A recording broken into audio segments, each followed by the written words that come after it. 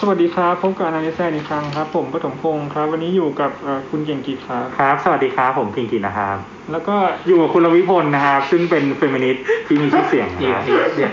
หาเรื่องโอเคเรามาเข้าเรื่อง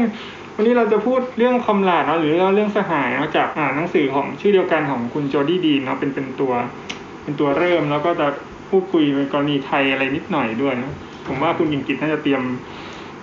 พูดถึงกรณีไทยมาเยอะใช่ก็คำหลาดจริงๆมันเป็นหนังสือเล่มเล็กบางๆเนาะมีแค่ประมาณ4 บทเท่านั้นเองแต่ว่าเนื่องจากบทสุดท้ายมันค่อนข้างแบบยาวเราจะพูดแค่3 บทหลักเรื่องว่าทำไมเราต้องพูดถึงคำหลาดแล้วคำหลาดต่างจากอะไรยังไงอะไรก็คือพันธมิตรจริงๆในไทยเราไม่ใช้คำว่าอะไรเขาใช้คำว่าเพื่อนกันหรือมั้งแบบว่าเพื่อนเขาใช้คำว่าแนวร่วมใช่ไหมแนวร่วมครับอะไรแล้วก็มีพูดถึงว่าความเป็นเจเนริกความทั่วไปของคำว่าคำหลาดหรือว่าสหายแล้วก็เป็นเรื่องที่4 อย่างของคำว่าคำหลาดคำหลาดคืออะไรครับคำหลาดคืออะไรเริ่มนี้ก่อนนะครับว่าในหนังสือเนี่ยนะครับบทแรกเขาก็พยายามไปหารากศัพท์ของคำว่าคำหลาดเนาะหรือคำว่าสหายคือมันเป็นรากศัพท์เดียวกับคำว่าคาเมราที่แปลว่ากล้องแต่จริงๆคาเมรามันพื้นฐานมันแปลว่าห้องใช่ไหมครับมันแปลว่าแชมเบอร์หรือแปลว่าห้องแปลว่ารูมซึ่งพูดง่ายมันเป็นพื้นที่อะไรบางอย่างที่บรรจุผู้คนจำนวนหนึ่งเอาไว้ร่วมกันโดยที่คนกลุ่มนี้ก็จะเป็นคนที่มีเป้าหมายร่วมกันแล้วก็นิยามตัวเองว่าเป็นคนที่อยู่ในที่เดียวกัน belong to อะไรสักอย่างหนึ่งร่วมกันครับแต่ว่าพอมันเป็นคำว่าคอมราดเนี่ยมันก็มีความหมายในเชิงการเมืองคือในบทแรกเนี่ยดีนเขาก็นิยามอย่างชัดเจนเลยนะครับว่าคอมราดเนี่ยมันเป็นความสัมพันธ์คือมันเป็น relation แล้วก็มันไม่ได้เป็น relation โดยทั่วๆไปแบบคนเป็นแฟนกันเป็นเพื่อนกันเฉยๆมันเป็น political relation คือความสัมพันธ์ทางการเมืองพูดง่ายว่ามันคือการมารวมกันมาผูกกันเขาใช้คำว่า tie คือมาผูกกัน tie together โดยที่คนที่มาผูกกันมารวมกันเนี่ยมีเป้าหมายเดียวกันรวมถึงพร้อมที่จะสู้ไปด้วยกันเขาใช้คำว่า fight together ซึ่งอันนี้มันเป็นนิยามที่เขาให้สำหรับคอมลาดโดยเบื้องต้นเลยเพราะฉะนั้นในแง่นี้มันก็จึงไม่ได้สามารถที่จะเป็นคนคนเดียวได้แล้วมันก็ไม่ได้เป็นความหมายความสัมพันธ์ทั่วๆไปแต่เป็นความสัมพันธ์ทางการเมืองโดยเฉพาะครับอันนี้มันทำให้แบบเขาต้องเริ่มด้วยการเขาเรียกอะไรนำมาเทียบเคียงคำว่าแนวร่วมหรืออะไรนั้นใช่เพราะว่าปัจจุบันเราจะได้ยินว่าแบบผู้ชายสามารถเป็นเฟมินิสต์ได้ไหมนี่เป็นคำถามที่แบบเขาเรียกว่าตรงเป้ากับบทแรกเหมือนกันนะเมื่อบทแรกพูดถึงแนวร่วมหรืออะไรเนี่ยมันเป็นคำที่คล้องไปกับที่ใช้ในสงครามโลกครั้งที่1 กับ 2ด้วยพันธมิตรกับพันธมิตรอะไรเงี้ยซึ่งแบบประหลาดมากที่มันใช้ในความสัมพันธ์ของคนกับคนด้วยกันในกลุ่มแบบเขาเรียกอะไร contemporary left ก็ได้ซ้ายใหม่อะไรเงี้ยซ้ายร่วมสมัยต่างๆซึ่งวางอยู่บนพื้นฐานของการเมืองเชิงอัตลักษณ์เนาะ identity politics ซึ่งทำให้เหมือนกับว่าคนที่จะร่วมกับตัวเองได้ต้องเป็นคนที่มีอัตลักษณ์เดียวกับตนเนาะถึงจะเป็นแบบการเมืองของพวกเขาได้ไม่ว่าจะเป็นการเมืองอัตลักษณ์ของอะไรfeminist liberal เนาะหรือว่าเป็น black liberation ที่ไม่ใช่สาย non identity คือจะมีสาย identity อยู่ที่ว่าคนต้องเป็น black เท่านั้นเนี่ยจะมีส่วนร่วมทางการเมืองแบบ black ได้ที่เหลือก็จะเป็นแค่อะไรหรือว่าเป็นแนวร่วมต่างๆก็คือคุณไม่สามารถคุณไม่ใช่พวกเดียวกับเราแต่คุณเป็นพันธมิตรเชิงการเมืองได้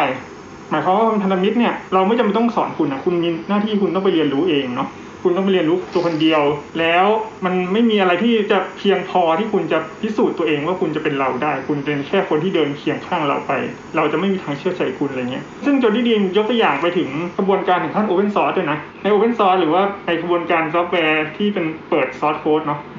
เขาจะมีคำหนึ่งก็คืออันที่ผมยกตัวอย่างจากประสบการณ์เรียกว่าอะไร read the fucking manual ก็คือมึงอ่านแมนนวลไปสิอะไรเงี้ย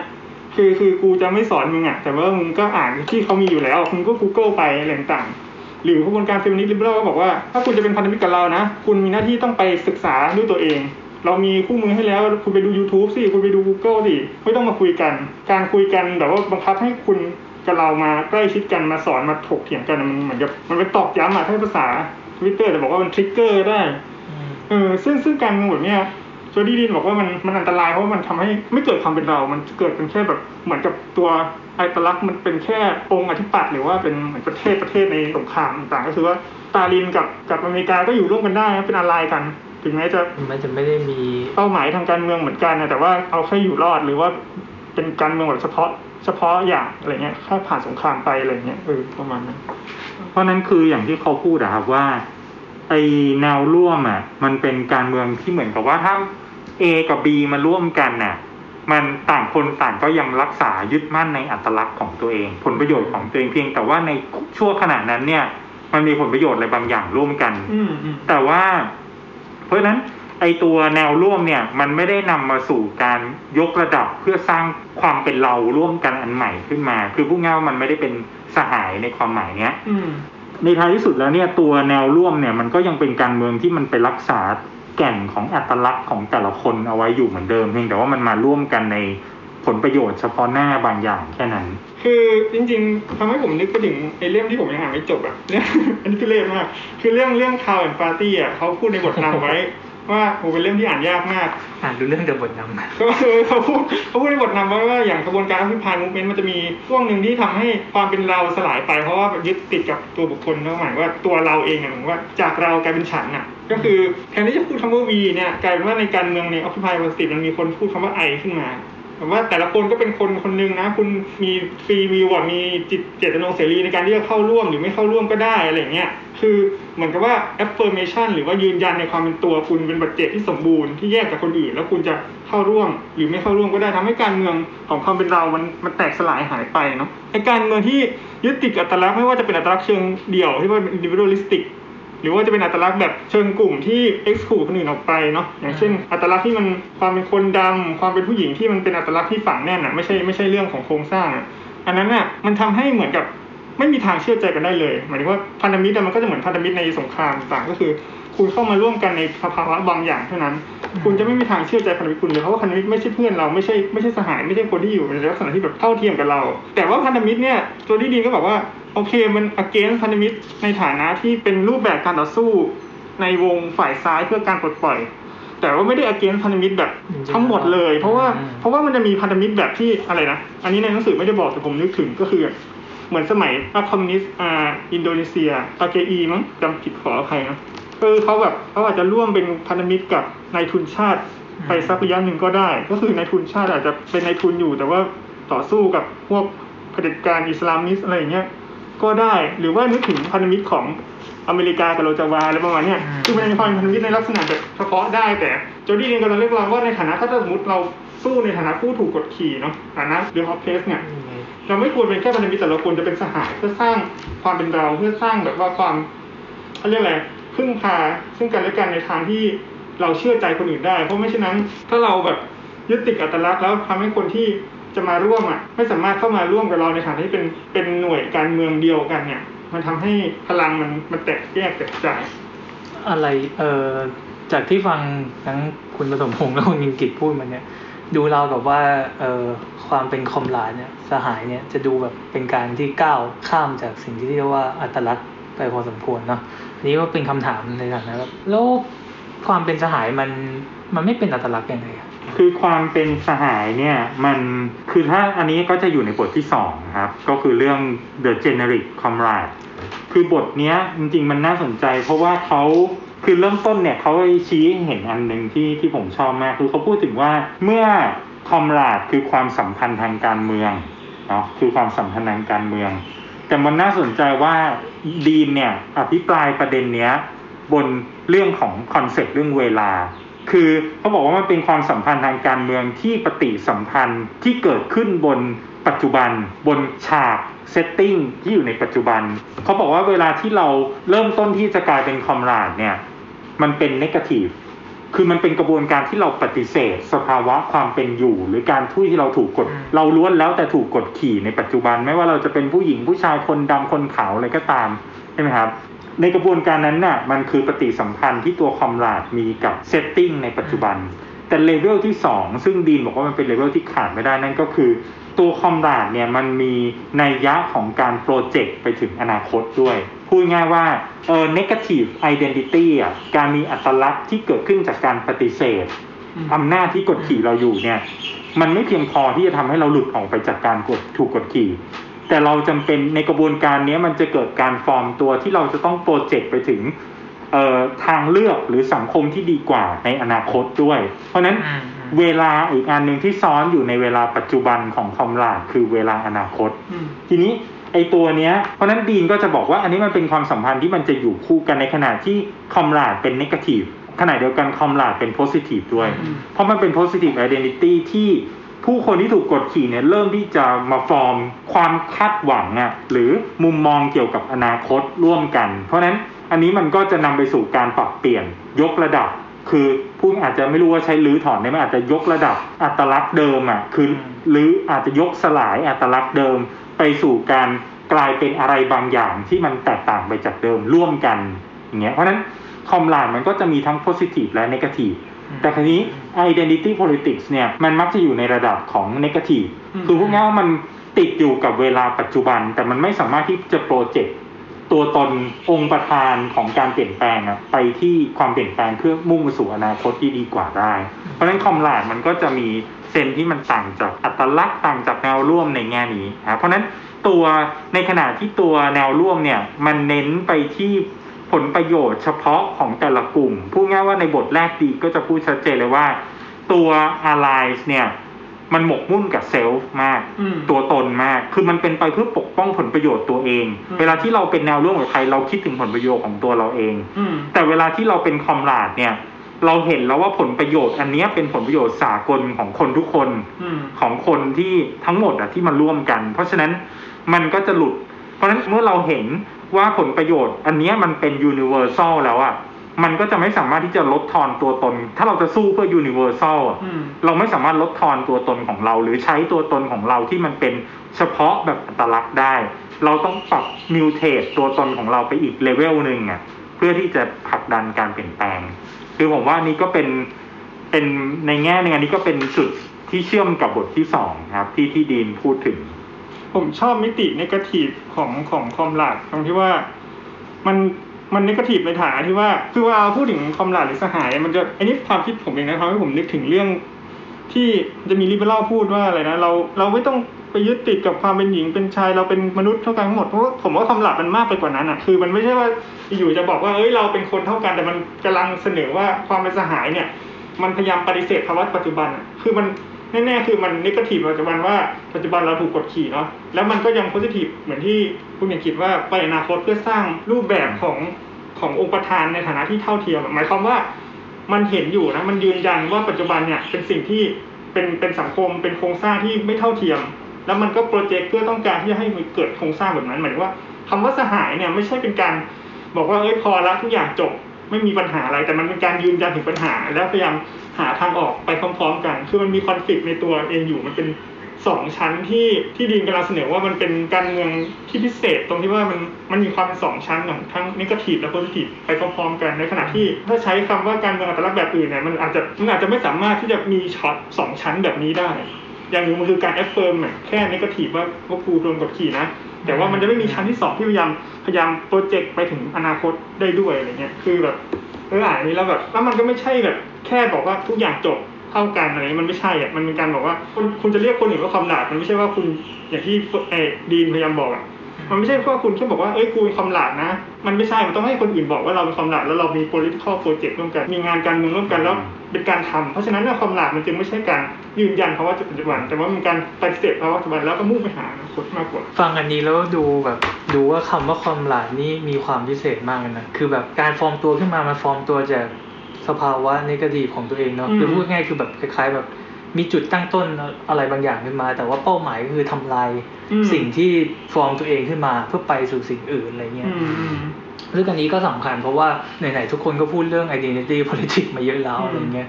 สายที่สำคัญก็คือ identity politics ที่ต่อสู้เพื่อการ recognize เป็นเป้าหมายสำคัญเพื่อให้ถูกยอมรับในโครงสร้างบางอย่างซึ่งสุดท้ายมันก็จะมีแค่มิติแรกของคอมราดที่เราคุยกันนี้ก็คือด้านที่เนกาทีฟได้ต้องการจะทำลายสิ่งที่มันฟอร์มเนกาทีฟขึ้นมาเพราะว่าเขา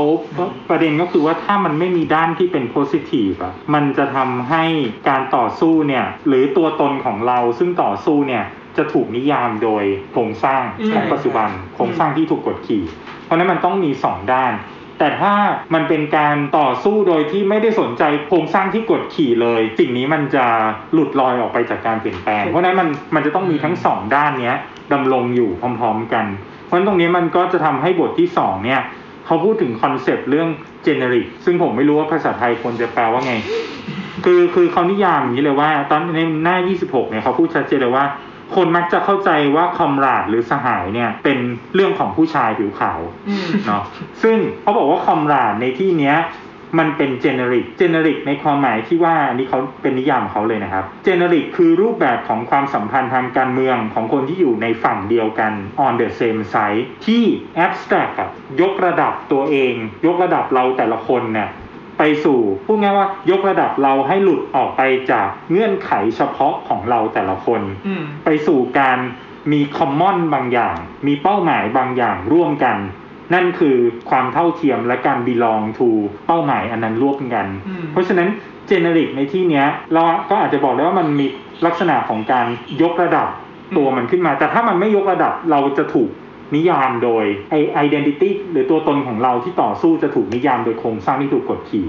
เพราะนั้นมันต้องมีทั้งสองด้านนี้ดึงกันไปแต่ถ้ามันไม่มีด้านของ negative มีแต่ด้านของ positiveการต่อสู้นี้จะไม่มีความหมายเพราะเราไม่ได้เท่ากับเราไม่ได้ต่อสู้อะไรเราจะเห็นอย่างชัดเจนในคอนเซ็ปต์อย่างเช่นแบบประชาชนอย่างเงี้ยเราทุกคนเป็นประชาชนจะเป็นคอนเซ็ปต์ที่ไม่มีความหมายเพราะว่ามันมีแต่ด้านโพสิทีฟแต่มันไม่มีบอกว่าการเป็นประชาชนของเราเนี่ยมันต่อสู้กับอะไรหรือถูกกดขี่จากอะไรเพราะนั้นอันนี้มันก็จะโยงไปถึงบทที่3ด้วยที่เขาก็พูดถึงคอนเซ็ปต์ความหลากในรายละเอียดต่อไปนึกถึงไอ้นี่เลยโฆษณางานศึกษา Marxist TMS เลยเพราะเขามียกโค้ดหนึ่งของหนังสือของรองศาสตราจารย์ท่านหนึ่งมาพูดเรื่องว่า being ที่อะไรนะที่ยึดโยงแต่กับตัวเองแล้วก็เป็นเรื่องของอะไรนะการเป็นโค้ดของอาจารย์ธเนศในเรื่องของหนังสือของคนนั้นอีกทีหนึ่งว่าแบบการที่หลายคนตอนนี้ทำตัวเป็นเขาเรียกอะไรลูกที่ต้องหาพ่อตลอดเวลาลูกที่ไม่โตคือต้องมีการยึดโยงโดยโครงสร้างบางอย่างผมว่าความหลากนี้มาตอบโจทย์ตรงนี้ได้เหมือนกันตรงที่ว่าตอนนั้นเขาเกิดคำถามว่ามันจะเป็น being ที่ยึดโยงกับตัวเองได้ยังไงตรงที่ว่าความหลากมันมีความเซนส์เนกาทีฟที่พยายามจะปฏิเสธพ่อหรือว่ารัฐหรือว่าไม่ว่าจะเป็นการนิยามแบบซิติเซนการนิยามแบบทางเจนเดอร์การนิยามแบบทางเรเชียลต่างๆซึ่งเป็นโครงสร้างที่ถูกยึดโยงกับอะไรบางอย่างใช่ไหมความหลากพยายามปฏิเสธสิ่งนี้แล้วพยายามจะโปรเจกต์ผ่านไอเดียของคอมมอนของเราเองไม่ได้ยึดโยงกับโครงสร้างใดๆเพราะฉะนั้นเนี่ยเหมือนว่าผมจะเชื่อมโยงว่ามันเป็นเซนส์ของความหลากคือการพยายามที่จะโตเป็นตัวตัวเอง being ในตัวเองนี้ไม่ได้หมายถึงบางคนกำลังนึกถึงแบบ being มันเป็นได้แค่ individualistic being หรือเปล่าหมายว่า being ในฐานะปัจเจกคนหนึ่งแต่ว่าผมว่า being ในความหมายที่ขึ้นอยู่ตัวเองเนี่ยมันไม่จำเป็นต้องเป็น individualistic ผมนึกถึงนี่เทียบเคียงนี้นอกเรื่องอาจจะไปประมาณนึงขอแวะข้างนอกกันก็คือในชีวิตในยุคเสรีนิยมใหม่ใช่ไหมเราจะพูดถึงเรื่องของการที่แบบตัดสินใจเองคิดเองพัฒนาตัวเองใช่ไหมแต่ในมุมเนี้ยอาจจะไม่ใช่สิ่งที่เลวร้ายเสมอไปแต่ว่าคือมันถูกผลักให้เป็นหน้าที่ของ individual being ในฐานะเป็น individual being ถ้าเรามองที่ being นี่เป็น collective being พูดถึงว่าการ self determination ผ่าน collective มันก็จะเป็นอีกแบบนึงใช่ไหมซึ่งมันจะพูดถึงที่โจดี้ดีนพูดถึงว่าผมอาจจะขอย้อนไปบทที่1นิดหน่อยเรื่องของอะไรเรื่องของความหลากที่มันต่างกันอย่างนี้ก็คือว่าในอะไรเนี่ยการที่คุณจะพัฒนาตัวเองคุณพัฒนาตัวเองในฐานะ individual คือตัวคุณเองแล้วคุณก็ศึกษาพัฒนาคุณมีเขาเรียกว่า ideal ego ก็คือเป็นตัวตนในอุดมคติที่คุณวาดฝันไว้ตัวเองว่าต้องศึกษาไปในทางนั้นเนาะแต่ในความหลากโจดี้ดีนใช้คำว่า ego ideal อุดมคติของตัวตนคือคุณจะเซลฟ์คริติซิซึมแต่ว่าบนพื้นฐานของการที่ถ้าไปมองในศัพท์ของลากองเนียนไซโคแลซิสเนาะอันนี้ไปค้นดิกมาเลยเพราะว่ามันอาจจะซับซ้อนนิดนึงก็คืออีโก้ไอเดียลเนี่ยหรืออุดมคติของตัวตนเนี่ยมันเป็นการอยู่ในปริมณฑลของสัญญาก็คือคุณอินโทรเจคชั่นเข้ามาในตัวเองคือการที่คุณเป็นความหลากเนี่ยคุณอย่างที่คุณลวิพลได้อ่านเรื่องนี้ไปสักพักนิดนึงแล้วคุณลวิพลบอกว่าชอบมากที่ว่าเวลาคุณจะทำงานบางอย่างแล้วคุณแบบจริงๆไม่อยากทำนะแต่คุณต้องทำเพราะว่าไม่งั้นเดี๋ยวความหลากจะแบบสหายคุณจะเรียกอะไรไม่พึงพอใจในสิ่งที่คุณไม่ได้ทำคือคุณทำเพื่อมองว่ามีสหายคุณกำลังมองอยู่ตลอดนะอะไรประมาณนี้คือคุณทำในฐานะที่ไม่ได้ทำไปเพื่อตัวเองแต่ทำไปเพื่อขบวนการทั้งหมดอันนี้คืออีโก้ไอเดียคือคุณวิพากษ์ตัวเองในฐานะจากอุดมการณ์ทั้งหมดแล้วมันจะมีเซตของเขาเรียกอะไรมาตรวัดที่ข้างนอกเหมือนกับข้างนอกตัวคุณแต่ว่าเป็นข้างใน collective group เนี่ยมาวัดตัวคุณอีกทีคุณจะไม่ได้โดดเดี่ยวคุณจะอยู่ใน collective group ตลอดเวลาอีโก้คุณจะเป็นอีกลักษณะที่คุณไปตามเขาเรียกอะไรไปตามขบวนการที่ ถ้ามองแบบเลนินิสต์ก็คือ democratic centralism อ่ะคุณเป็นกระบวนการประชาธิปไตยแล้วคุณก็ไปในแนวทางนั้นแต่ในทางที่ต่อสู้แบบอะไรหรือต่อสู้แบบแนวร่วมที่คุณโดดเดี่ยวอ่ะคุณไปอ่านหนังสืออ่ะคุณมี ideal ego คุณมีภาพฝันของตัวเองแต่ว่า ideal ego แต่ละคนมันไม่เหมือนกันแล้วมันไม่มีทางที่คุณจะไปถึงฝันได้แล้วไปอาจจะไม่รู้ไปตรงไหนก็ไม่รู้เหมือนกันเพราะนั้นในบทที่3อะครับซึ่งอันนี้น่าสนใจคือผมคิดว่าอันนี้เป็น argument หลักของข้อเสนอหลักของหนังสือเล่มนี้เลยก็คือว่าเขาบอกว่าตัวคอมราดหรือสหายเนี่ยเป็นใครก็ได้แต่ไม่ใช่ทุกคนคือผมว่าอันเนี้ยเป็นสิ่งที่ร้อยเรียงหนังสือเล่มนี้ทั้งหมดเข้ามาคือเป็นใครก็ได้แต่ไม่ใช่ทุกคนคือผมคิดว่านี่น่าสนใจเพราะว่าเวลาที่พูดคำว่าเป็นใครก็ได้เนี่ยหมายความว่าเป็นใครก็ได้หมายความว่ามันตัดข้ามอัตลักษณ์ทุกอัตลักษณ์พูดง่ายว่ามันข้ามหมดคือในความหมายที่ว่าสมมติว่าคุณเป็นคนผิวดำคุณเป็นผู้หญิงคุณเป็นเลสเบี้ยนคุณเป็นคนผิวเหลืองอะไรก็ตามเนี่ยคุณสามารถเป็นคอมราดได้แต่ในกระบวนการนี้ไม่ใช่ว่าคนทุกคนจะเป็นคอมราดคือพวกนี้คนอย่างประยุทธ์เนี่ยไม่สามารถที่จะเป็นสหายของเราได้ใช่ไหมเพราะว่าคุณสมบัติของสหายคือคุณต้องแชร์ไอ้ political project อันเดียวกันเป้าหมายทางการเมืองอันเดียวกันเพราะนั้นคนที่จะเข้ามาแชร์เป้าหมายทางการเมืองอันเดียวกันเนี่ยอาจจะก็เป็นอยู่คุณจะเป็นอัตลักษณ์ไหนก็ได้คุณเป็นผู้ชายผู้หญิงคุณเป็นเกย์เลสเบี้ยนอะไรคุณแชร์เป้าหมายทางการเมืองนี้ได้หมดซึ่งดีนก็บอกว่าไอ้ตัวคอมราดเนี้ยมันก็มี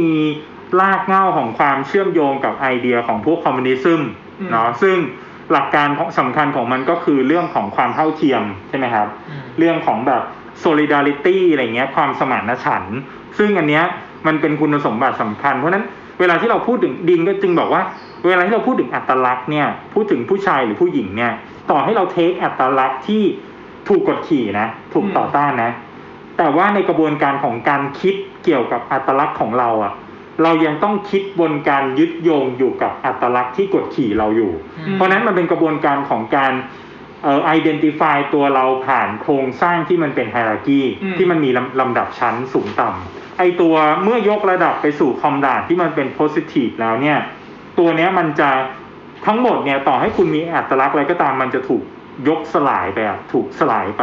เพื่อยกระดับให้กลายเป็นคอมราดที่มีความเสมอภาคกันเพราะนั้นตัวคอมราดเนี่ยจึงต้องโยงกับไอเดียเรื่อง equality เสมอเรื่องความเสมอภาคเสมอคือไม่งั้นมันจะไม่เป็นคอมราดมันจะกลายเป็นอย่างอื่นครับที่ผมคิดว่านี่เป็นประเด็นสำคัญเลยของที่จะเริ่มต้นเข้ามาของบทที่3เนาะพูดง่ายๆคือว่าใครๆคอมราดเป็นใครก็ได้แต่ไม่ใช่ทุกคนเนาะเพราะว่าสำหรับคนที่ไม่ยอมรับ equality เขาไม่ใช่คอมราดของเราแต่คนที่ยอมรับ equality ต่อให้เขามีผิวสีอะไรก็ตามมีเพศอะไรก็ตามเขาเป็นคอมราดได้เพราะนั้นไอ้ความหมายเนี้ยคอมราดจึงเป็นใครก็ได้แต่ไม่ใช่ทุกคนนายทุนเป็นได้นายทุนเป็นไม่ได้ในความหมายนี้เพราะว่ามันไม่ได้เห็นด้วยกับ political project ในเรื่องของความเสมอภาคและความ solidarity เพราะนั้นในกระบวนการของการที่เราจะกลายเป็นคอมราดมันคือกระบวนการของการที่เราแบบเข้าไปอยู่ใน common เขาใช้คำว่า common field คือแบบสนามที่มันแบ่งปันร่วมกันของคนกลุ่มต่างๆอย่างเท่าเทียมกันนะเพราะฉะนั้นคือถ้าเราไม่ยอมรับไอเดียเรื่อง common เรื่องความเสมอภาคเราไม่สามารถเป็นคอมราดในความหมายนี้แต่ถ้าเรายอมรับแล้วเรากระโดดลงไปยกระดับตัวตนของเราเป็นอยู่ใน common field อันนี้ที่ยอมรับ equality และ solidarity เนี่ยเราจะเป็นคอมราดเพราะอันนี้มันก็เป็นอาจจะเป็นเงื่อนไขอันนึงสำคัญของการเป็นคอมราดจริงๆผมไม่อยากจะพูดไอ้ประเด็นนี้เพราะว่าเดี๋ยวโดนด่าคือมันจะมีคำหนึ่งที่ฮิตกันมากเรื่องกันซีนคือผมกำลังคิดว่ามันต้องเข้าใจคำว่า equality หรือว่าความเท่าเทียมกันต้องมาทำความเข้าใจว่ามันคือเซนส์ไหนมันต้องเป็น common field ไม่ใช่เพราะว่าพอพูดถึงกันซีนเราจะพูดถึงการเมืองที่มันสเปซสปะหมายถึงว่าการเมืองที่มันไม่ใช่ common project พอพูดถึงการซีนบอกว่าใครจะทำอะไรก็ได้ผมว่านั้นมันไม่ใช่ประชาธิปไตยในความหมายของฝ่ายซ้ายมันเป็นประชาธิปไตยในความหมายของแบบ liberal democracy ที่เป็น individualistic free will ที่มันแยกจากกันโอเคอาจจะไม่ใช่ liberal ทุกคนแต่ว่ามันเป็นแบบหรือว่าจะผลักไปเป็น libertarian ก็แล้วแต่ก็คือแบบแต่ละคนแม่งทำอะไรก็ได้แล้วที่เหลืออย่ามากันซีนกันอันนี้ผมว่ามันไม่ถูกต้องมันต้องนึกถึงที่คุณป้าเสื้อแดงคนนึงผมไม่อยากเอ่ยชื่อเดี๋ยวจะพาดพิงเขาพูดว่าเราต้องมีวินัยและเรื่องนี้ก็คือเหมือนพยายามยกระดับวินัยให้มันเป็นเรื่องของ common discipline เป็นวินัยที่คือคุณมีประชาธิปไตยนะคุณมีความเท่าเทียมนะแต่ แต่หมายถึงว่ามันดำเนินโปรเจกต์ไปในทางที่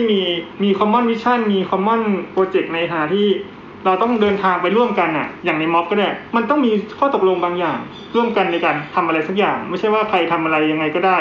ถ้าใครทำอะไรยังไงก็ได้หมายความว่าแต่ละคนก็รับผิดชอบชีวิตตัวเองแต่ละคนทำไงก็ได้มันก็คือเข้าสู่ปริมณฑลของแนวร่วมของออนไลน์แต่ว่าในคอมไลน์เนี่ยคุณไม่สามารถทำในลักษณะที่เป็นตัวคุณคนเดียวได้ถ้าย้อนไปในการเมืองของพรรคคอมมิวนิสต์ประเทศไทยก็จะพูดถึงมีคำหนึ่งว่าลัทธิเวรชนเอกชนใช่ไหมคือหมายความว่าได้ยินนานนะคือหมายความว่าภาษาใหม่จะเป็นเรื่องของหิวแสงบ้างอะไรบ้างเนี่ยก็คือ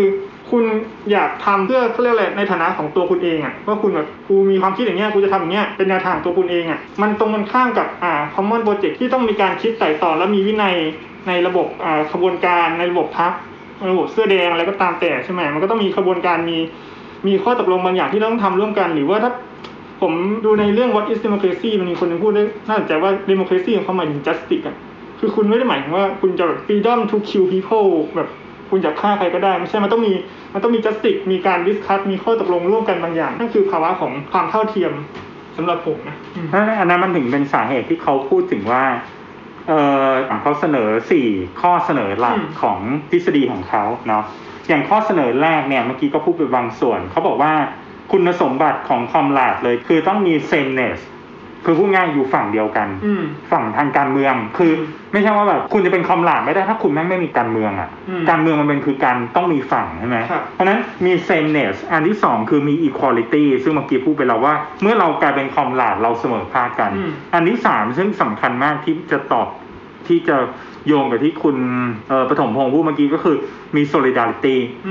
คือต้องมีความสมานฉันท์พูดง่ายว่าเวลาอย่างที่คุณปฐมพงษ์พูดอะเวลาที่เรา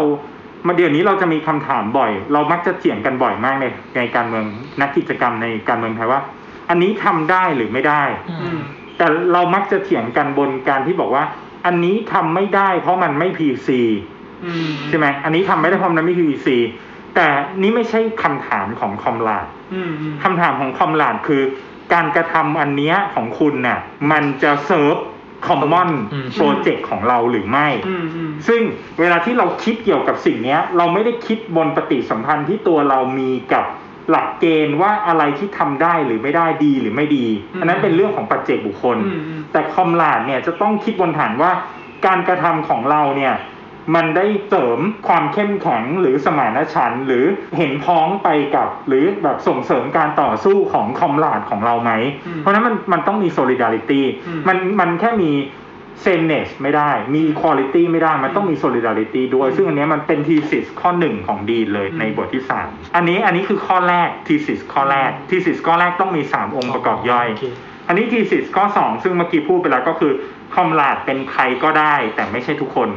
เนาะเป็นใครก็ได้แต่ไม่ใช่ทุกคนเพราะนั้นอันนี้ก็จะเห็นได้ชัดว่าอันนี้มันเป็นนิยามทางการเมืองอย่างชัดเจนคอมลาดไม่ใช่นิยามทางเศรษฐกิจไม่ใช่นิยามทางสังคมแต่เป็นนิยามทางการเมืองคือคุณต้องกระโดดลงไปต่อสู้ทางการเมืองอันที่3ก็คือคอมลาดเนี่ยไม่ใช่ปัจเจกบุคคลแต่มันเป็น collective เสมอคือคอมลาดมันไม่ใช่การคิดว่าเราทำอันนี้แล้วเราได้ประโยชน์แต่เราคิดว่าเราทำอันเนี้ยเพราะว่าเราเป็นส่วนหนึ่งของคอมลาดที่ทำให้คนทุกคนน่ะต่อสู้และได้ประโยชน์เพราะนั้นคือแล้วความเจ็บปวดของคนอื่นกับมันจะเป็นความเจ็บปวดของเราความโกรธของคอมลาดเราเป็นความโกรธของเราเพราะนั้นคือทุกคนมันต้องบรรลุไปพร้อมกันนะเพราะนั้นในด้านหนึ่งคอมลาดจึงไม่ใช่ปัจเจกบุคคลแต่เขาบางทีในพาร์ทเนี้ยในข้อเสนอเนี้ยเขาจะใช้ว่าเป็นต้องเป็นมิลิแทนต์ต้องเป็นเหมือนกับผู้ที่จะต้องออกไปแบบไม่รู้ภาษาไทยเขาจะแปลว่าไงมิลิแทนต์น่ะไปต่อสู้นักสู้นักรบเป็นนักสู้นักรบอ่ะแล้วข้อthesisข้อที่4ซึ่งอันนี้น่าสนใจมากก็คือคุณต้องมีความซื่อตรงต่อความจริงคอมลาดต้องซื่อตรงต่อความจริงอันนี้ thesis ข้อ4เนี้ยมันเป็น thesis ที่พยายามจะอธิบายว่าคอมลาดมันไม่ใช่คนที่มันร่วมกันแล้วสู้ไปเรื่อยๆนะแต่คุณต้องสู้เพื่อที่จะบนฐานของการยึดมั่นความจริงร่วมกันบางอย่างคืออาจจะไม่รู้อาจจะเรียกเป้าหมายหรือความจริงอะไรบางอย่างร่วมกันรวมถึงการทำให้ความจริงอันนี้มันบรรลุขึ้นมาเป็นความจริงของคนทุกคนร่วมกันได้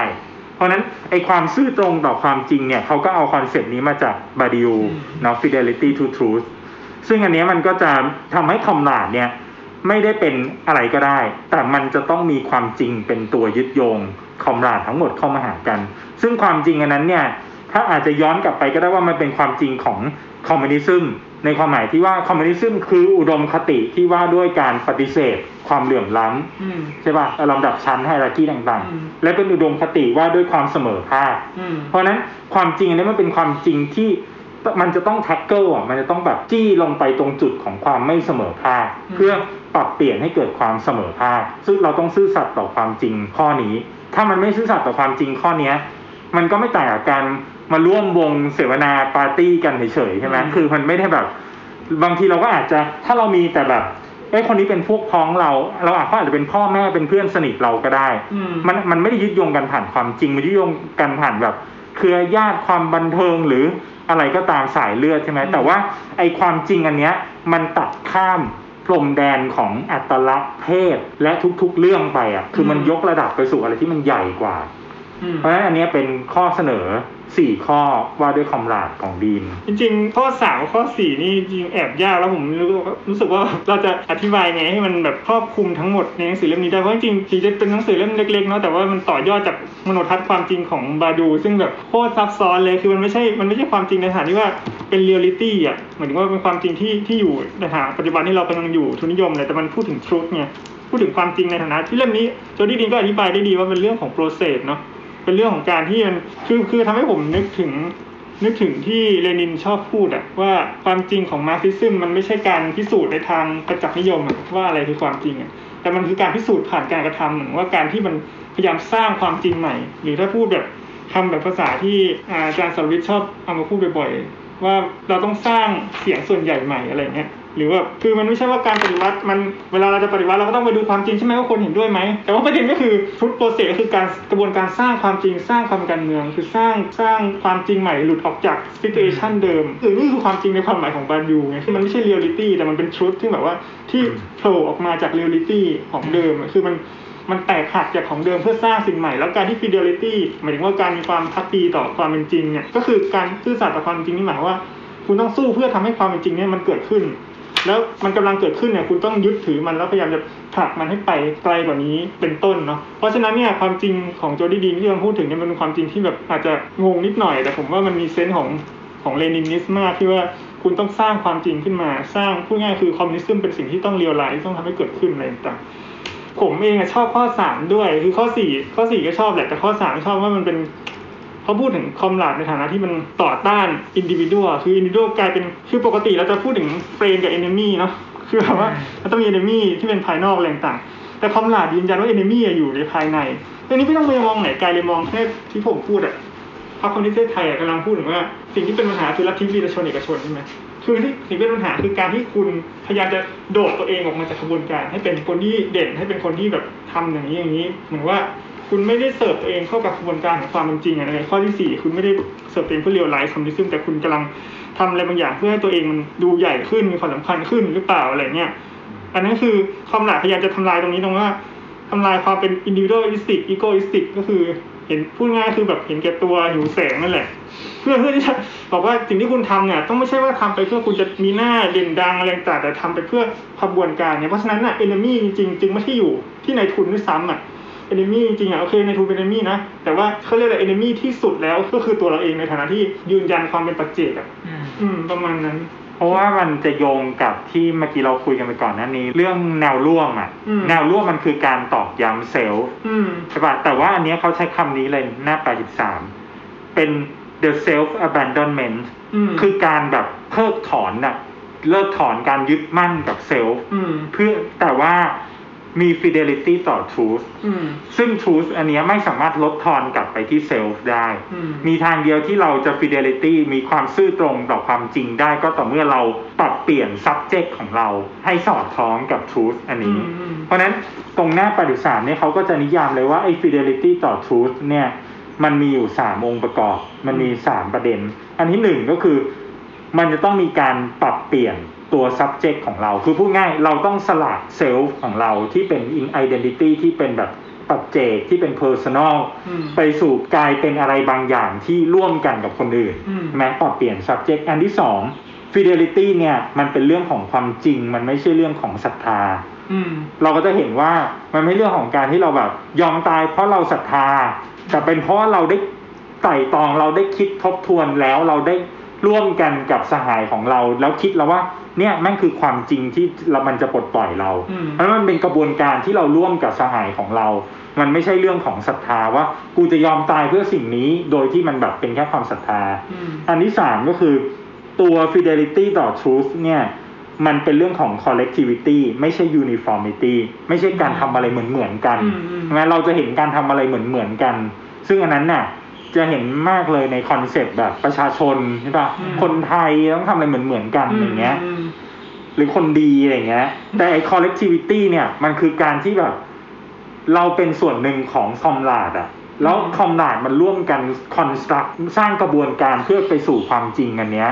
มันจะปรับเปลี่ยนตัวตนของเราทุกๆคนร่วมกันไปเรื่อยๆค่อยๆขยับไปเรื่อยๆอย่างเป็นกระบวนการน่ะเพราะฉะนั้นมันก็จะเป็น collectivity เพราะฉะนั้นในท้ายที่สุดแล้วเนี่ยตัว truth เนี่ยจริงผู้ชัดเจนว่า truth มันเป็น impersonal ไม่ใช่เรื่องส่วนตัวไม่ใช่เรื่องปัจเจกแต่ truth เนี่ยมันเกินกว่าระดับของ personal ไปแล้วอะเมื่อไหร่ก็ตามที่เรายังติดอยู่ว่านี่ผลประโยชน์ของกูอะอันนั้นยังไม่ใช่คอมราดคือเราไม่ได้พูดแล้วว่านี่คือผลประโยชน์ของเราแต่นี่คือความจริงของสหายเราทุกๆคนเพราะนั้นคือเราสามารถที่จะแบบตายเพราะว่ามันปกป้องผลประโยชน์ส่วนรวมได้ใช่ไหมผลประโยชน์ของสหายอุดมคติของสหายได้อะไรเงี้ยเพราะนั้นอันนี้มันก็จะเป็นเรื่องชัดเจนเลยว่า truth ในนิยามอันนี้ซึ่งเอามาจากบาดิยูเนี่ยมันไม่ใช่เรื่องปัจเจกบุคคล truth ไม่สามารถลดทอนเป็นปัจเจกบุคคลหรือ identity หรือสิ่งที่ดำรงอยู่ก่อนแบบที่เป็นโครงสร้างทางสังคมที่มอบให้เราถ้าอย่างนั้นมันไม่ใช่ truth ซึ่งบาดิยูก็พูดในเล่มในหนังสือของเขาว่านั่นมันเป็นแค่ opinion แค่ความเห็นไม่ใช่ความจริงแล้วคราวนี้ตอนท้ายบทที่3เนี่ยเขาก็จะพูดถึงว่าทำไมสหายจะต้องมีองค์กรทางการเมืองคือไม่งั้นสหายจะไม่สามารถที่จะ subject เนี่ยไม่สามารถจะเกาะกลุ่มกันได้นานคือตัวอันนี้มันจะฟอร์มไม่ได้เพราะนั้นในหน้า84เขาก็จะบอกเลยว่า the party เนี่ยพรรคเนี่ยซึ่งพรรคมีความหมายหลายอย่างนะครับพรรคเนี่ยเป็น the subject support คือสิ่งที่หนุนเสริมองค์ประธานของการเปลี่ยนแปลงอ่ะคือถ้าเราไม่มีองค์กรทางการเมืองอาจจะเรียกว่าพรรคการเมืองในความหมายนี้เราจะไม่สามารถที่จะผลักดันให้ truth อันนี้มันเดินต่อไปได้แน่นอนเราจะเห็นอย่างนี้เยอะมากเลยแบบมันอาจจะมีม็อบมีความไม่พอใจของผู้คนจำนวนมากแบบที่ระเบิดขึ้นตามที่ต่างๆอาหรับสปริงอะไรเงี้ย Occupy Wall Street แต่สุดท้ายแล้วมันไม่เกิดไอ้องค์กรทางการเมืองอ่ะที่จะทำให้ truth อันเนี้ยมันเดินต่อไปได้เพราะฉะนั้นมันก็จึงอยู่ในระดับของการเป็น negative แต่ไม่สามารถยกระดับเป็น positive ที่เป็นคอมราดได้มันจะอยู่ในระดับของเราต่างคนต่างก็ถูกกดขี่จากระบบแต่เราไม่ได้ยกระดับการเป็นองค์ประธานร่วมกันเพราะมันขาดไอ้องค์กรทางการเมืองซึ่งตรงนี้มันก็เป็นส่วนท้ายของบทที่3ทีนี้ในบทที่3ก็ยังมีประเด็นย่อยๆอีกอันหนึ่งก็บอกว่าตัวคอมราดมันจะต้องมี4คุณสมบัติย่อยๆอันที่1เลยซึ่งคุณปฐมพงษ์พูดไปแล้วเมื่อกี้คือ discipline คือวินัยคือไม่ใช่ว่าคอมราดแบบวันนี้กูอยากเป็นคอมราดวันนี้กูอยากประท้วงวันนี้กูไม่นั่นกูขี้เกียจอะไรเงี้ยไม่มีคืออันนึงเนี่ยผมจำได้ตอนที่เรียนปริญญาตรีอาจารย์พูดว่าการต่อสู้ทางชนชั้นที่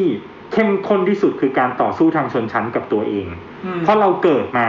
เป็นเราถูกหล่อหลอมให้คิดแบบนึงอ่ะอยู่ในโลกกระทัดแบบนึงแต่เราจะคิดแบบชนชั้นกรรมอาชีพแบบที่จะลุกขึ้นมาเปลี่ยนแปลงอ่ะเราต้องต่อสู้ทางชนชั้นกับตัวเราเองในสำนึกของตัวเราเองเพราะนั้นดิสซิปลินเนี่ยมันคือกระบวนการของการแบบขัดเกลาตัวเราอ่ะให้กลายเป็นแบบเพื่อสลายไอ้ตัวตนเดิมอ่ะแล้วเพื่อขัดเกลาตัวเราให้กลายเป็นอีกคนนึงอ่ะอันที่2เขาพูดถึงจอยไม่รู้จะแปลภาษาไทยไงความแบบลื่นเริงใช่ไหมคือการเป็นคอมราดมันจะต้องลื่นเริงอ่ะคือการเป็น negative identity มันเป็นความทุกข์ระทมเนาะเพราะมันถูกกดขี่เรา identify ตัวเราผ่านการถูกกดขี่แต่คอมราดมันต้องลื่นเริงมันต้องแบบอาจจะเรียกอย่างเงี้ยเราต้องมีความหวังอ่ะเพราะเราจะเปลี่ยนแปลงอ่ะเราต้องคิดฝันไปถึงอนาคตเนี่ยใช่ไหมอันที่3ก็คือเขาใช้คำว่า enthusiasm ก็คือความกระตือรือร้นในแบบที่จะทำนู่นทำนี่ต้องมี practice ต้องกระทำสิ่งต่างๆอันที่4เขาใช้คำว่า courage คือความกล้าหาญคือ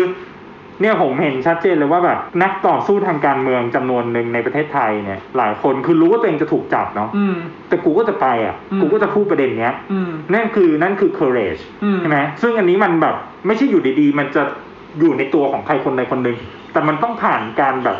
สู้แล้วสู้อีกต้องขัดเกลา discipline ของตัวเอง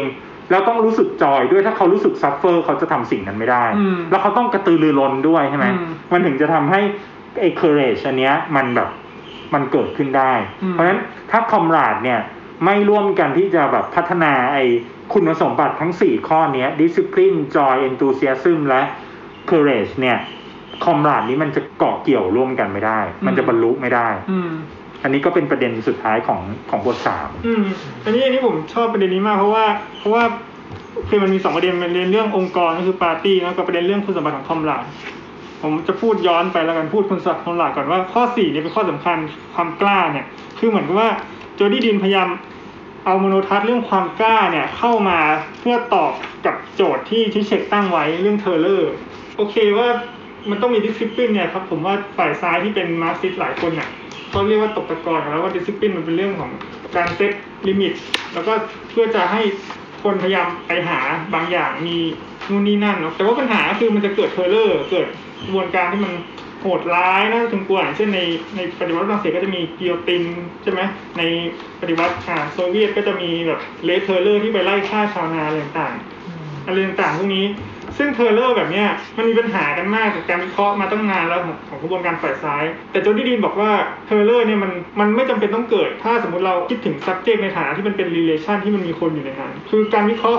ของที่เช็คต่างๆเนี่ยอาจจะวิเคราะห์ในฐานะที่เป็น movement อย่างเดียวแต่ว่าโจดี้ดินกำลังบอกว่าถ้าเราคำหลาดที่มันมี joyful enthusiasm courage เนี่ยแล้วก็เรื่องของ discipline เข้ามาเกี่ยวเนี่ยบางทีมันอาจทำให้ไอตัวความกล้านั้นน่ะเข้ามาแทนเทเลอร์ได้เพราะเทเลอร์มันเป็น external measure ใช่ไหมมันก็ไปทำกับสิ่งอื่นใช่ไหมแต่ว่าในเรื่องของ courage เนี่ยมันเป็นการกระทำต่อตัวเองที่คุณเก่งกิจพูดไปแล้วก็คือเราต้องมีความกล้าที่จะทำลายตัวตนเก่าเพื่อสร้าง political subject ใหม่ก็คือเหมือนว่าคุณสามารถยอมตายเพื่อให้เกิดอะไรบางอย่างขึ้นได้ในฐานะที่มันเป็นโครงการทางการเมืองเพื่อการปลดปล่อยอะไรต่างๆเนี่ยซึ่งตรงจุดเนี้ย